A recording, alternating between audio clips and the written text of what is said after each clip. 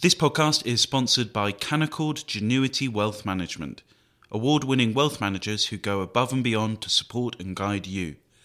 Visit candowealth.com to start building your wealth with confidence.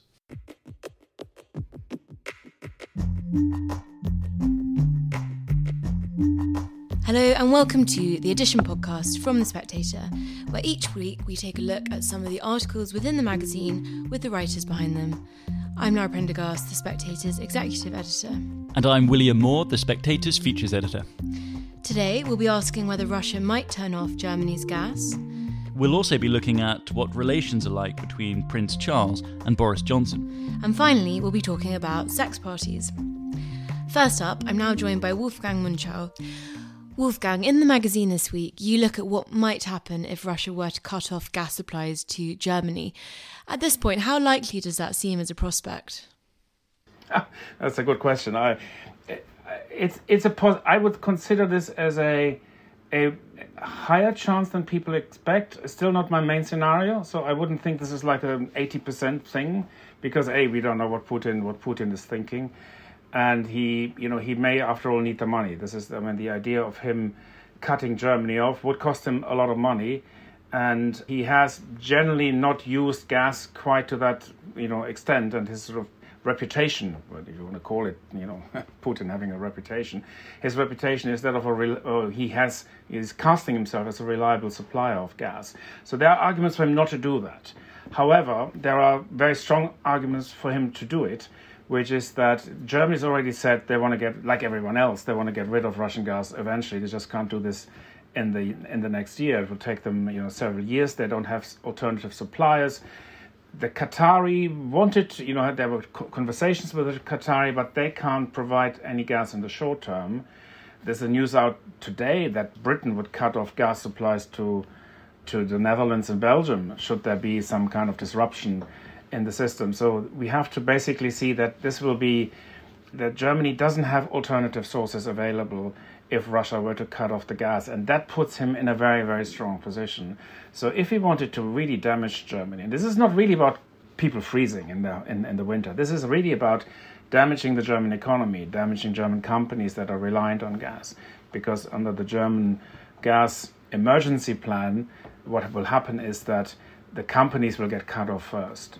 So there may be, I think they'll keep the steel furnaces running, and maybe the chemical companies, because they're processed. You can't switch off a chemical company so easily. But an awful lot of other companies will have to basically shut down production.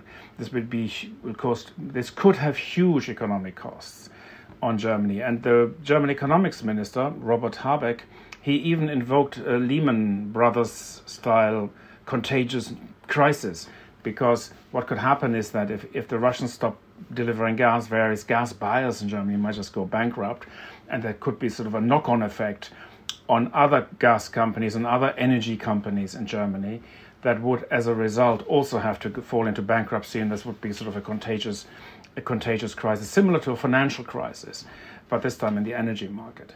So there are a number of reasons to think that this is a potentially strong strategic weapon that Putin could unleash, possibly his strongest weapon that he has. And his military campaign is going better now than it did in March, but it's not going great. He's not making huge and fast progress. This is still a bit of a war of attrition.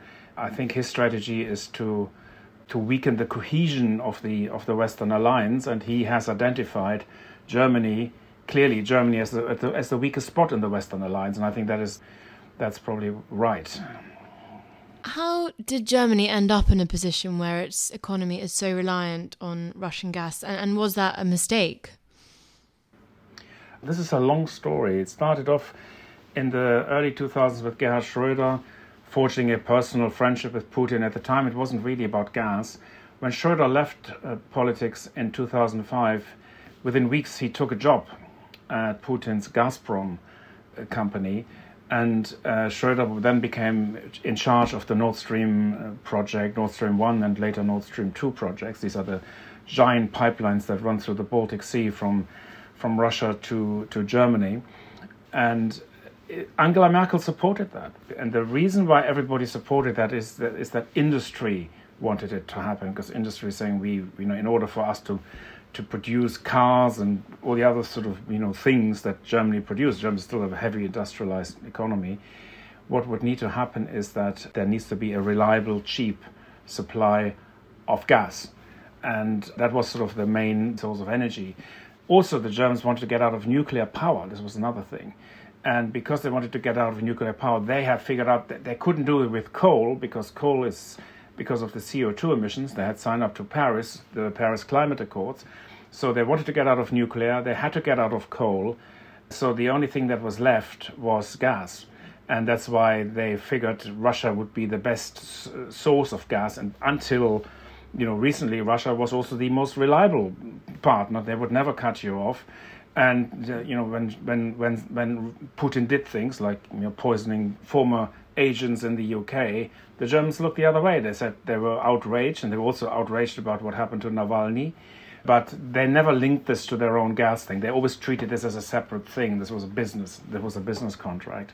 And that strategy unraveled when Putin invaded Ukraine. They could no longer maintain it. They wanted to maintain this. In the beginning, you may recall, the Germans said they didn't want to sanction gas. They didn't want to impose too many sanctions. They didn't want to sanction the Russian banks, because the whole idea was to keep the gas flowing.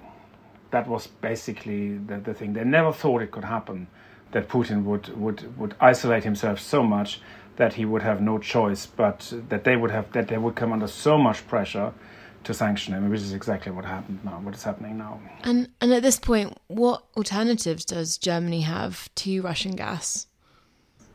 Well, there isn't much. I mean, I'm hearing suggestions that they might, they have their gas capacity is between 50 and 60% at the moment. Their tanks are filled.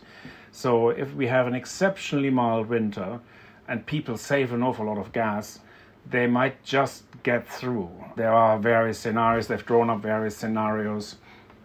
They could buy gas on the open market. There is a limited capacity. Americans have agreed to supply extra gas. But this is a very large country. Germany is about a third of the size of the US in terms of population. So this is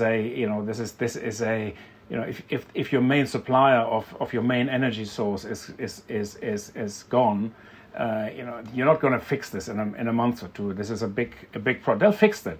They'll definitely fix it. There'll be all sorts of other alternative energies will be developed. Renewable energies will grow in size and importance over the time. I would have thought the natural thing to do would be to keep the nuclear power stations running for a while longer, but that is not the policy of the German government. They might do this if pushed, if things got really bad, before people start, dying in their homes because it's cold. They would probably do that, but it's not something that they plan to do. They might also go back to coal. There's another suggestion that they might just keep commission new coal-fired power stations, as much as they hate it and as much as this is a violation of their own targets. They would have to clearly postpone some of their emissions targets. So they have alternatives, but these alternatives are costly and politically costly, and it's not really what they want to do. And what have the political ramifications been so far? What does this all mean for Olaf Scholz? I mean, Scholz is really not having a good time. He is a politician who got into this job rather by accident. I don't want to draw any comparisons with the UK.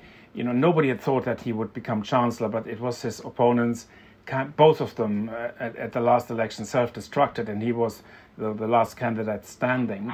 But people are now seeing what they got. He didn't provide leadership. He seems to be having his own agendas.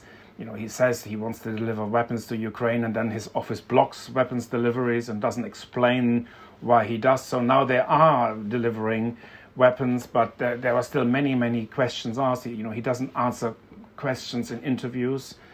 He comes across as very arrogant, and his popularity ratings and that of his party have collapsed. So the political ramifications of this is that that here is a coalition which is, I'm not predicting its breakup, because coalitions have in general an interest, all partners have an interest for this to continue to the bitter end. There's usually a first mover disadvantage. If somebody pulls out, it usually works against the person who pulls out. But one has to sort of recognize that the Greens are benefiting from this, because they've been the only party in Germany that was against Nord Stream 2, against all the Russian business. whereas all the other parties were, pro-Russian basically for the entire period. Now the Greens had their reasons to be. It's nothing to do with Russia itself. It's to do with they were against gas and other fossil fuels, and they didn't like any contracts with anybody that would secure long-term fossil fuel deliveries, and they were very much opposed to pipelines.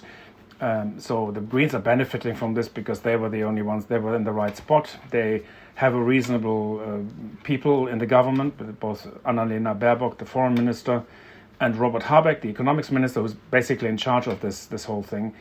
They're the most popular ministers in the government. So they would benefit if there were new elections. Scholz is dropping in the popularity scale. So this coalition stumbles on, and between now and 2025, things will change. This is not like it will not continue as a way. There will be new stuff. We may no longer be talking about the pandemic or the war. There will be other things we will talk about, and maybe Scholz recovers as a politician. Strangest things have happened, but I think at the moment it looks very much like when you're asking about the political ramifications, saying this is very, very good for the Greens, and there is a possibility that the Greens might actually no longer be sort of the junior partner in the coalition, as has been the case in the past, but they actually might be running the government next time, and that Robert Habeck maybe could become the next German Chancellor. And just finally, Wolfgang, you say in your piece that the big question is whether Germany's solidarity with Ukraine can indeed survive a cold winter. Do you think it can? I think it can, because it's very hard for Germany now to go back on its policy and to support Putin. There are always a group, and it's interesting if you go into German TV talk shows, there's always somebody, usually a professor of politics, who makes the case for Putin.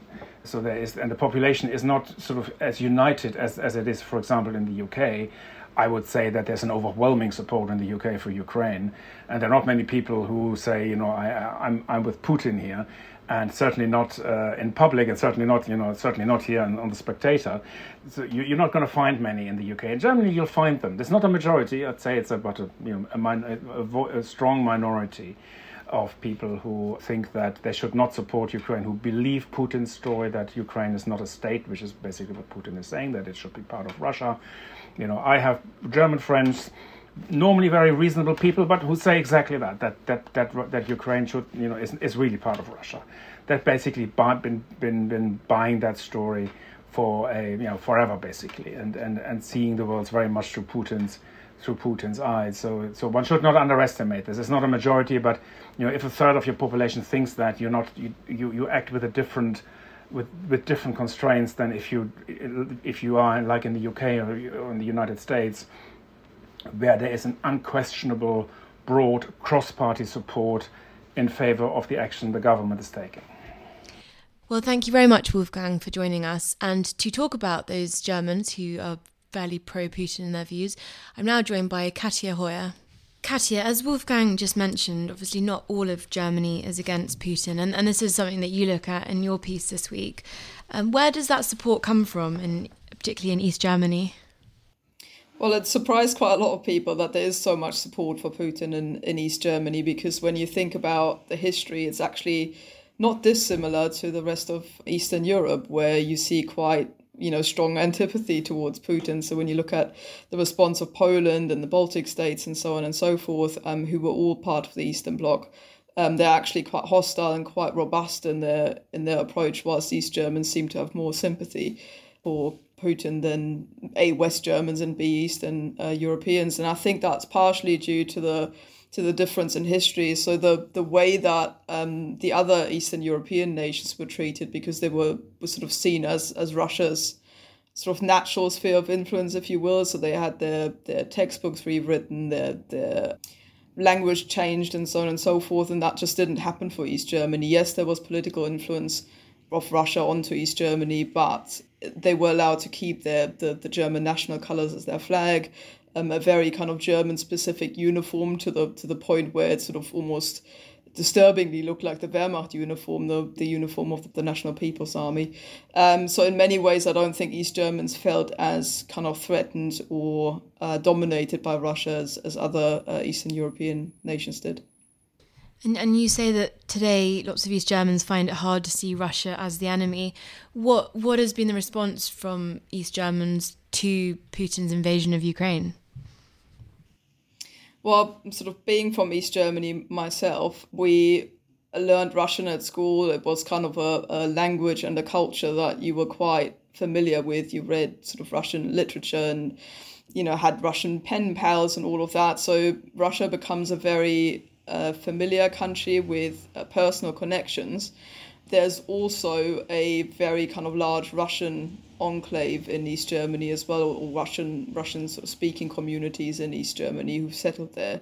And so in that regard, I think it's harder for East Germans to see Russia as kind of an enemy figure, because you'll think of the people that you know, of the culture that you immersed yourself in, whilst in West Germany, Russia was the enemy for much, much longer. And in that respect, kind of less of a personal, there's less of a personal connection there. And you talk in your piece about the anti-NATO sentiment that exists in East Germany, and you mentioned it does exist in West Germany too. And you talk about Olaf Scholz, who did used to have quite strong anti-NATO views and obviously has now shifted on that. What do East Germans make of the fact that their chancellor has changed his views so much when it comes to NATO? Well, I think it's kind of a more general left-wing thing, I suppose, and given that, East Germany was socialist, it was the entire country in that respect. But with Scholz is a good example of that, whereby this kind of idea that NATO is not a defensive formation, but an aggressive, or as Scholz phrased it in his kind of youthful socialist days, an imperialist even undertaking. That idea, I think, was quite sort of widespread in West German political, kind of in the left-wing circles, as well as in East Germany. And therefore, when you kind of grow up with this kind of sentiment and you grow into that, it's quite difficult to now switch over completely. I don't think East Germans have got a particular view on sort of Olaf Scholz having changed his opinion.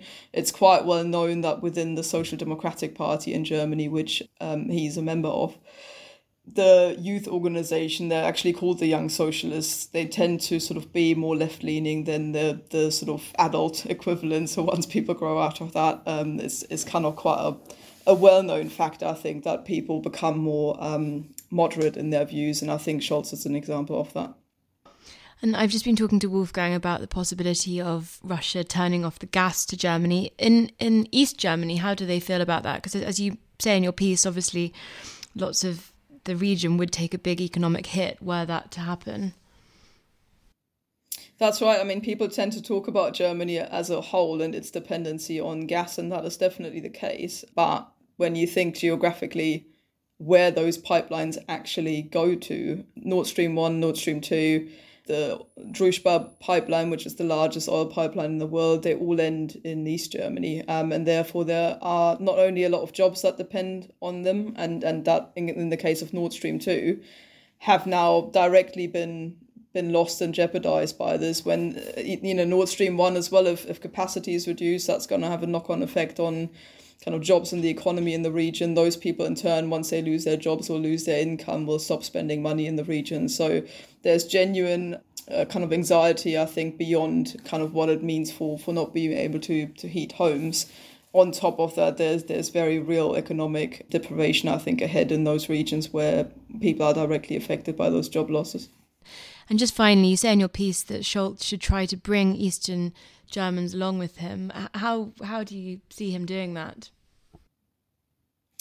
It's difficult, so I won't say that as a kind of easy solution there. But I think what people need to stop doing is to sort of almost say that East Germans are lost to the debate around this completely and just try and ignore them, because at the end of the day, there are still a lot of them. There's 16 million East Germans, so it's quite a significant part of the minority, but quite a significant part of the German population. And so I think just kind of involving people in dialogue, asking what it is that can be done to support them. So say, for example, there might be a way to deal with the economic impact that this is going to have specifically on a regional level, perhaps by extra funding or supplying extra support. And just in general, I think carrying on with involving people in dialogue, what is it that they need? What is it that can be done to bring them on board, as opposed to just kind of putting the blinkers down and going, well, they're only East Germans, that's what they're like, so we're just going to have to ignore them. Next, what are relations like between the Prime Minister and the future king? I'm joined by James Heal, our diary editor, and Camilla Tominey from The Telegraph. James, for this week's magazine, you write about the tension between Boris Johnson and Prince Charles. Of course, we recently saw them clash over their views on the government's Rwandan migrant policy, but how far back do these disagreements go? Well, really, I think the first time they had proper sustained contact was at City Hall, and that was 14, 15 years ago. And I think it's recorded that Boris turned up to their first meeting more than half an hour late because he'd accidentally got on the wrong tube going the wrong way and been mobbed by a group of middle-aged Chinese women. And in City Hall, Boris was much more pro-development than Charles was. There were a couple of things in which they agreed, but there were public clashes as recorded and detailed in the Evening Standard. And then since then, there's been a number of issues as well. Obviously, Charles has not felt much compunction in sharing his views on a number of public policy over the past couple of decades. And so there are some positions he's taken which naturally clash with Boris Johnson and some of his ministers over that time. Camilla, is this something that you've noticed? Well, I think, to be fair, sometimes the Prince of Wales can be a divisive figure among ministers because there's this sense that he interferes too much. His so-called meddling memos written in his very characteristic scrawled handwriting have been the stuff of legend in the past. And there's a difficulty for Clarence House there because obviously we've been used to 7 decades of unwavering impartiality from the Queen. And the Prince of Wales, as the longest serving heir apparent in history, hasn't spent all that time saying nothing, but actually saying quite a lot. So how do you put that genie back in the bottle?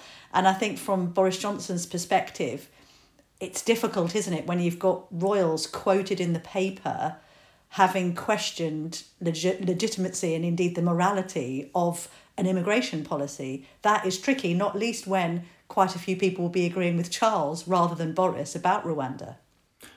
James, in terms of policy, it seems like there are actually a few points of agreement between Boris and Charles. I mean, not least of all, they both talk a lot about green issues and the environment.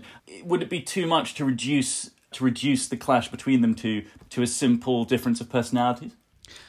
I think so. I think we've got to also bear in perspective here that Prince Charles wasn't coming out in these decades and saying, well, I disagree with Clause 7 of the Labour Party's manifesto or disagreeing with specific points of economic or fiscal policy. It's more broader themes which he's been able to allude upon. So in the environment, obviously, we all want the environment to be conserved. I think that's a pretty uncontroversial cross-party agreement. So, of course, he has a lot of opinions on that, and Boris has been a very, maybe perhaps recent but enthusiastic convert to things like COP26, where they've worked well on.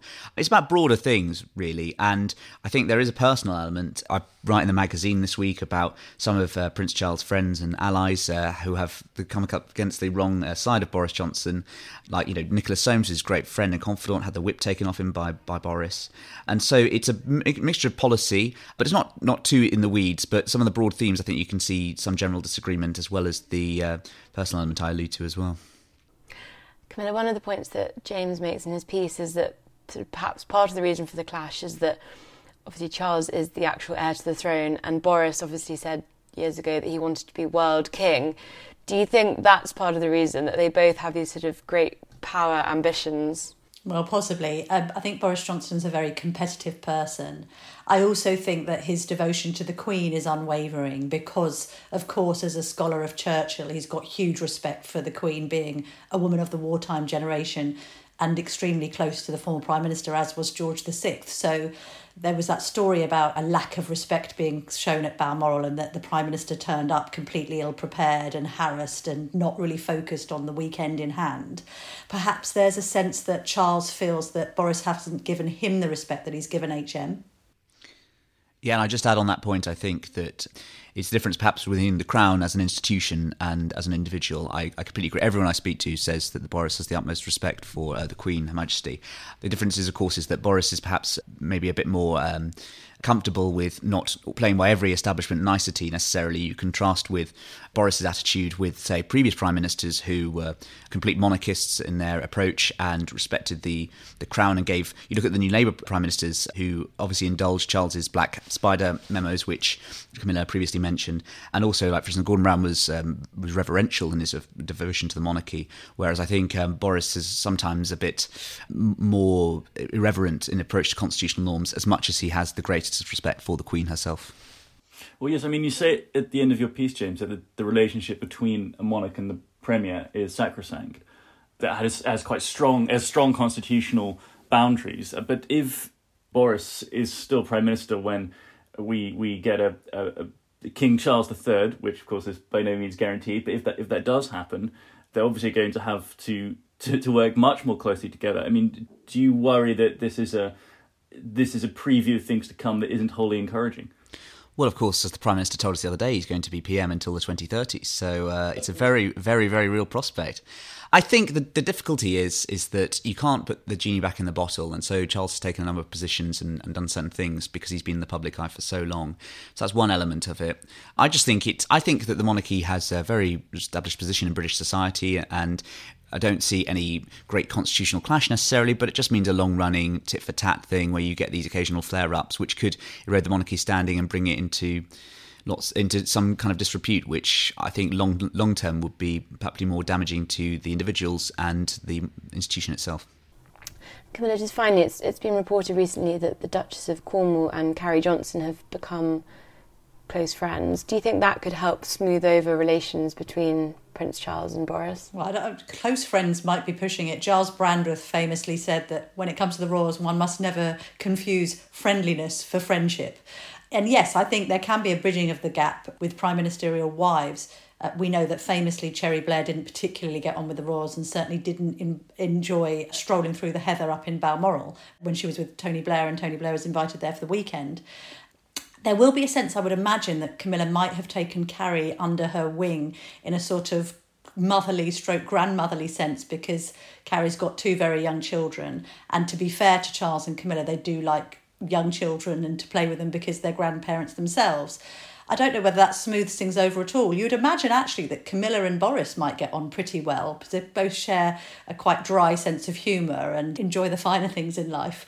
But I think moving forward in terms of any future relationship, it is always going to be difficult for Prince Charles as king to even begin to try and replicate his mother's relationship with so many different characters, prime ministerial and presidential and otherwise.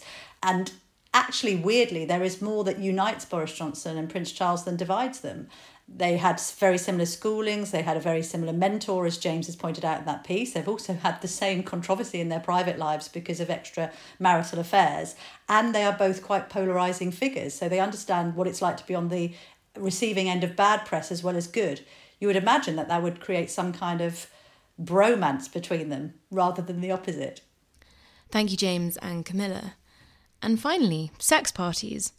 I write about them this week in my column for the magazine, and I'm joined by Emma Sale and James Innes-Smith to discuss. Emma, you are the CEO of Killing Kittens, which is something that I mention in my piece. For listeners who aren't familiar with it, can you tell us a little bit about your business and what it involves? So what started as an event business is now, well, on paper, a sex tech business, an adult social network dating site that also does events. And I talk about you in reference to sex parties. Mm-hmm. Is it fair to say that you do host sex parties? Yeah, parties where there is sex. Tell us about them. Tell listeners who don't know about them, what do they involve? So we do them all sorts of venues, from sort of licensed bar, club type venues through to private houses all over the world, really. And they're always masked, like cocktail dress. We do loads of different entertainment, DJs, like cabaret acts, burlesque performers.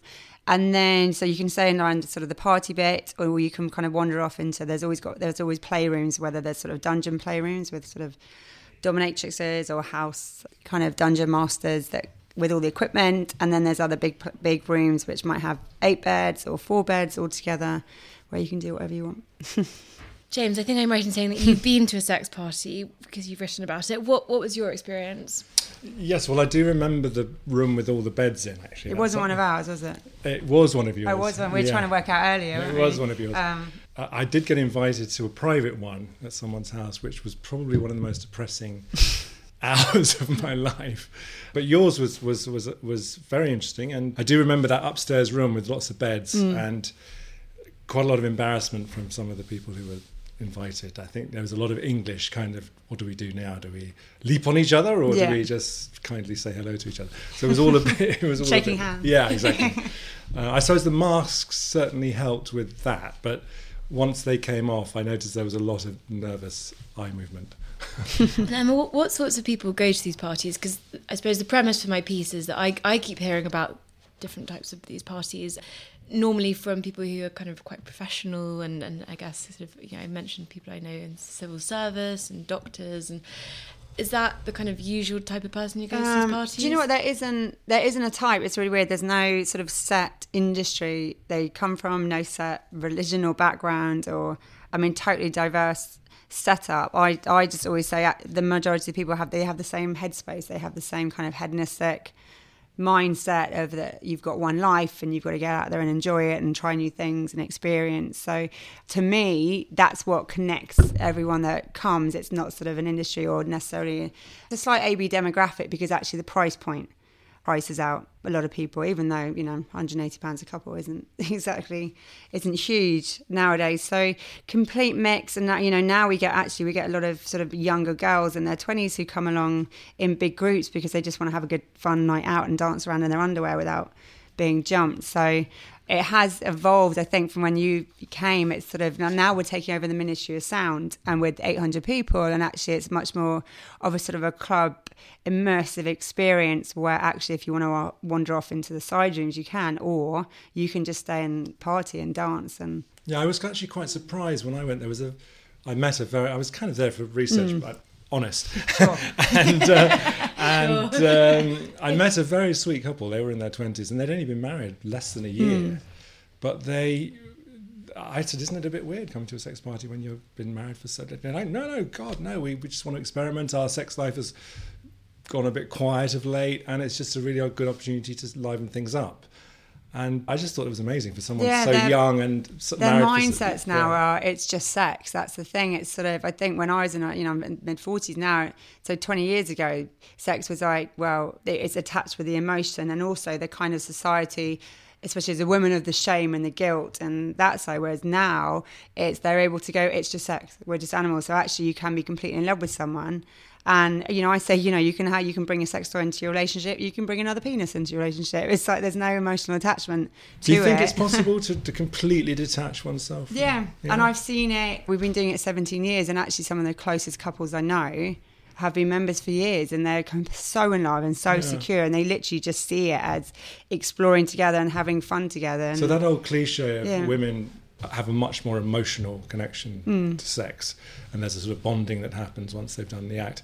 Would you say that that's not really the case, or it is possible to separate? It is possible. I think each their own. I think different. I do know that there is a misconception about desire, and actually because also with that, when you look at society of who normally does the cheating and losing interest, you'd immediately go, it's the man. But actually women's desire drops much faster than men, and that's an animal thing. So on that, scientifically, we should be the ones who lose interest quicker and want to go out and try. And I think they move on quicker. Yeah, we move on quicker. But that is the science of sex is the one science in the world where actually what happens in real life goes completely against the science of sex. It's extraordinary. And the cliche of what we expect of men and women is totally opposite. Exactly. Yeah. One of the things I also mentioned in the piece is that I've sort of picked up various parts of the rules and the etiquette that kind of go with some of these parties, whether it be the safeguarding measures or some of the dress codes. What are the rules and sort of dress codes at Killing Kittens? So the rules, we're very female-led and always have been. So the women sort of are the ones who make the first move. We don't let single men in on their own.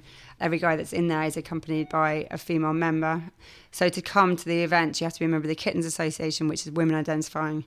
And then you can bring guests. So we're very skewed on that side. And dress code, it's cocktail dress, black tie. If you're a man and you come with a partner, but no woman makes a move on you, do you get your money back? No. Why not? But do you know what? It's funny because we've never had any complaints. But presumably that happens. It might do. And the thing is, it's not. Those are the rules. But obviously, if you're standing at the bar and you just get all chatting, there isn't you do as long as you're polite, and it's more the consent and the respect and the boundaries that. If you were standing at a bar, you could sort of start chatting slightly, but it's not in that kind of, hey, no one's going to run in and go, you can't speak to them. No, exactly. And James, one of the arguments that I make is that I get the sense that certainly for sort of some of the people who are perhaps going to these parties more recently, one of the draws of it is that it then gives them something to talk about later on. Is that fair, do you think? Do you think people will, even though they're meant to be kind of private, do you think people actually do like talking about them afterwards? Well, funnily enough, the person I took, who was actually my agent's assistant at the time, she was the only person I could find who would come with me. She was very, very young. She was only in her early 20s. But I do remember after the event, the next day, she rang up kind of quite sort of distressed because she felt that she hadn't really gone far enough. She hadn't really been bold enough. And she was like, we should really go again and do this properly because research. The evening, yes, the evening went by and not that much had really happened. So I think she felt, not that she didn't feel shortchanged necessarily, but she thought that she could have been a bit braver. But she certainly wasn't bragging about it. And I don't think I necessarily would have either. But maybe people in their 20s just think, well, it's just an ordinary thing now. It's just something they do. It's definitely changed that. I mean, we've noticed a massive difference. And I said, when we first launched, it was much more couples. Now, actually, with a party of 300 people, 100 of them will be single girls now. And the groups of girls in their 20s coming along. And it's just sort of the difference in them compared to my lot in their 20s is huge. And it's just the norm, really. And it's sort of one day they sleep with a guy, the next day they sleep with a woman. It's just sort of, they don't have the same mindset. I wonder how long-term relationships deal with that. I mean, people who are in long-term relationships, I wonder how much it affects their... Because if open relationships are all very well on paper, but that fantasy sometimes is better kept in the head. I think it's more the singles, that sort of in their 20s of just getting out there and exploring, and we have a mix, so you get that, but then you also get a lot of women in their late 30s 40s who had the kids, who are divorced, and they go, sod it, now it's our turn to get out there, and maybe they settled and just sort of felt nothing was on their terms and everything's about the kids, everything's about the husband, and suddenly you go, no, okay, it's time to be selfish and actually go out and explore and work out what we like sexually. And so we get the different groups. I did notice that. I noticed that the women were far more forward, I think, than the men, who seemed much more retiring and, like I say, embarrassed by the whole thing. And have you noticed post-COVID with all the lockdowns that there's been a kind of boom in people wanting to go to these parties just to kind of huge. Get out there? We're sold out till October and we're doing double the amount of events and also kind of quadruple capacity. So pre-COVID, our big events would have 250 people, and now we're taking over the Ministry of Sound with 900 people and selling out. So we're doing, where we'd have one party on a Friday night, we're now doing a back-to-back double header of a Friday and a Saturday. So, which we knew would happen as soon as COVID hit. So I was just like, I know where this is going to end, because you only have to look back through history to know what happens after pandemics and wars. So, and earlier this week, it was announced that the Treasury now has a stake in Killing Kittens. And actually, yesterday, Rishi was saying, quote, "Gordon Brown might have had boom and bust. It turns out I've got bums and bust." How's that been?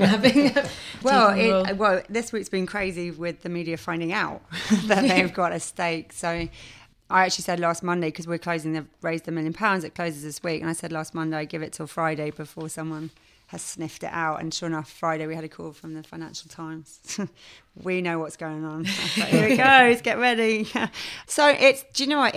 At the end of the day, we're a business that we couldn't get a lot of the CBILS and bounce back loans and things because we're a high growth tech business. So 2019, when we were growing and building the platform, we weren't in profit because everything's going on the tech build. So we couldn't get any basically of the financial help, which was it's just a sort of prehistoric, very rigid banking system of computer says no, so that's it. So when the Future Fund came up, it was like, well, actually, we tick all the boxes. We'd raise the money, everything else, so let's just go for it. And actually we're actually the pin-up for the Future Fund, because we've done exactly what the Future Fund was meant to do, unlike a lot of the ones that applied for it have now gone into administration. It's sort of, we did it, we've now a year later raised the money, they get their sort of 30% discount on it. So actually, we've got 170 grand from the Future Fund, but their share, and they've got 1.7%, but their shares are now worth 270 grand. So here's a question I know that you're going to answer honestly. Have any members of the cabinet been to any of you? No. Still time. I'm not lying, but how many members of the cabinet are in the closet? 12? Who wouldn't be interested in our party? So do you do gay ones? No. Is that something you might branch out? If we launch that, then ask me the same question. All of them. And can I ask you both, for listeners who might be interested in attending a party, what your advice is for kind of novices? James, why don't you answer first? I would put away your preconceptions, I suppose, and just, if you're feeling it, go for it. If you're not, don't force yourself, I think would be my advice. Yeah, completely. There are preconceived ideas of, like, if you're going to it, then there's the assumption of the minute you walk in the door, you've got to take your clothes off, you've got to get naked, you've got to have sex. And actually, it's nothing like that. And you can just go, keep your clothes on and have a fun party. And I would say, if it's your first time, just say that to it. Go, right, let's keep our clothes on, let's go and have a drink. And you can, and know that you can always walk out at any point. You're not being chained in there. The doors don't get locked behind you. So it's just an expensive drink. Exactly. Yeah, exactly. One glass of fizz for 180 quid. You're welcome. Well, Emma and James, thank you very much for joining. And that's everything this week. As ever, if you'd like to read more about what we've discussed, just pick up this week's magazine. I'm Lara Prendergast. And I'm William Moore. And do join us again next week.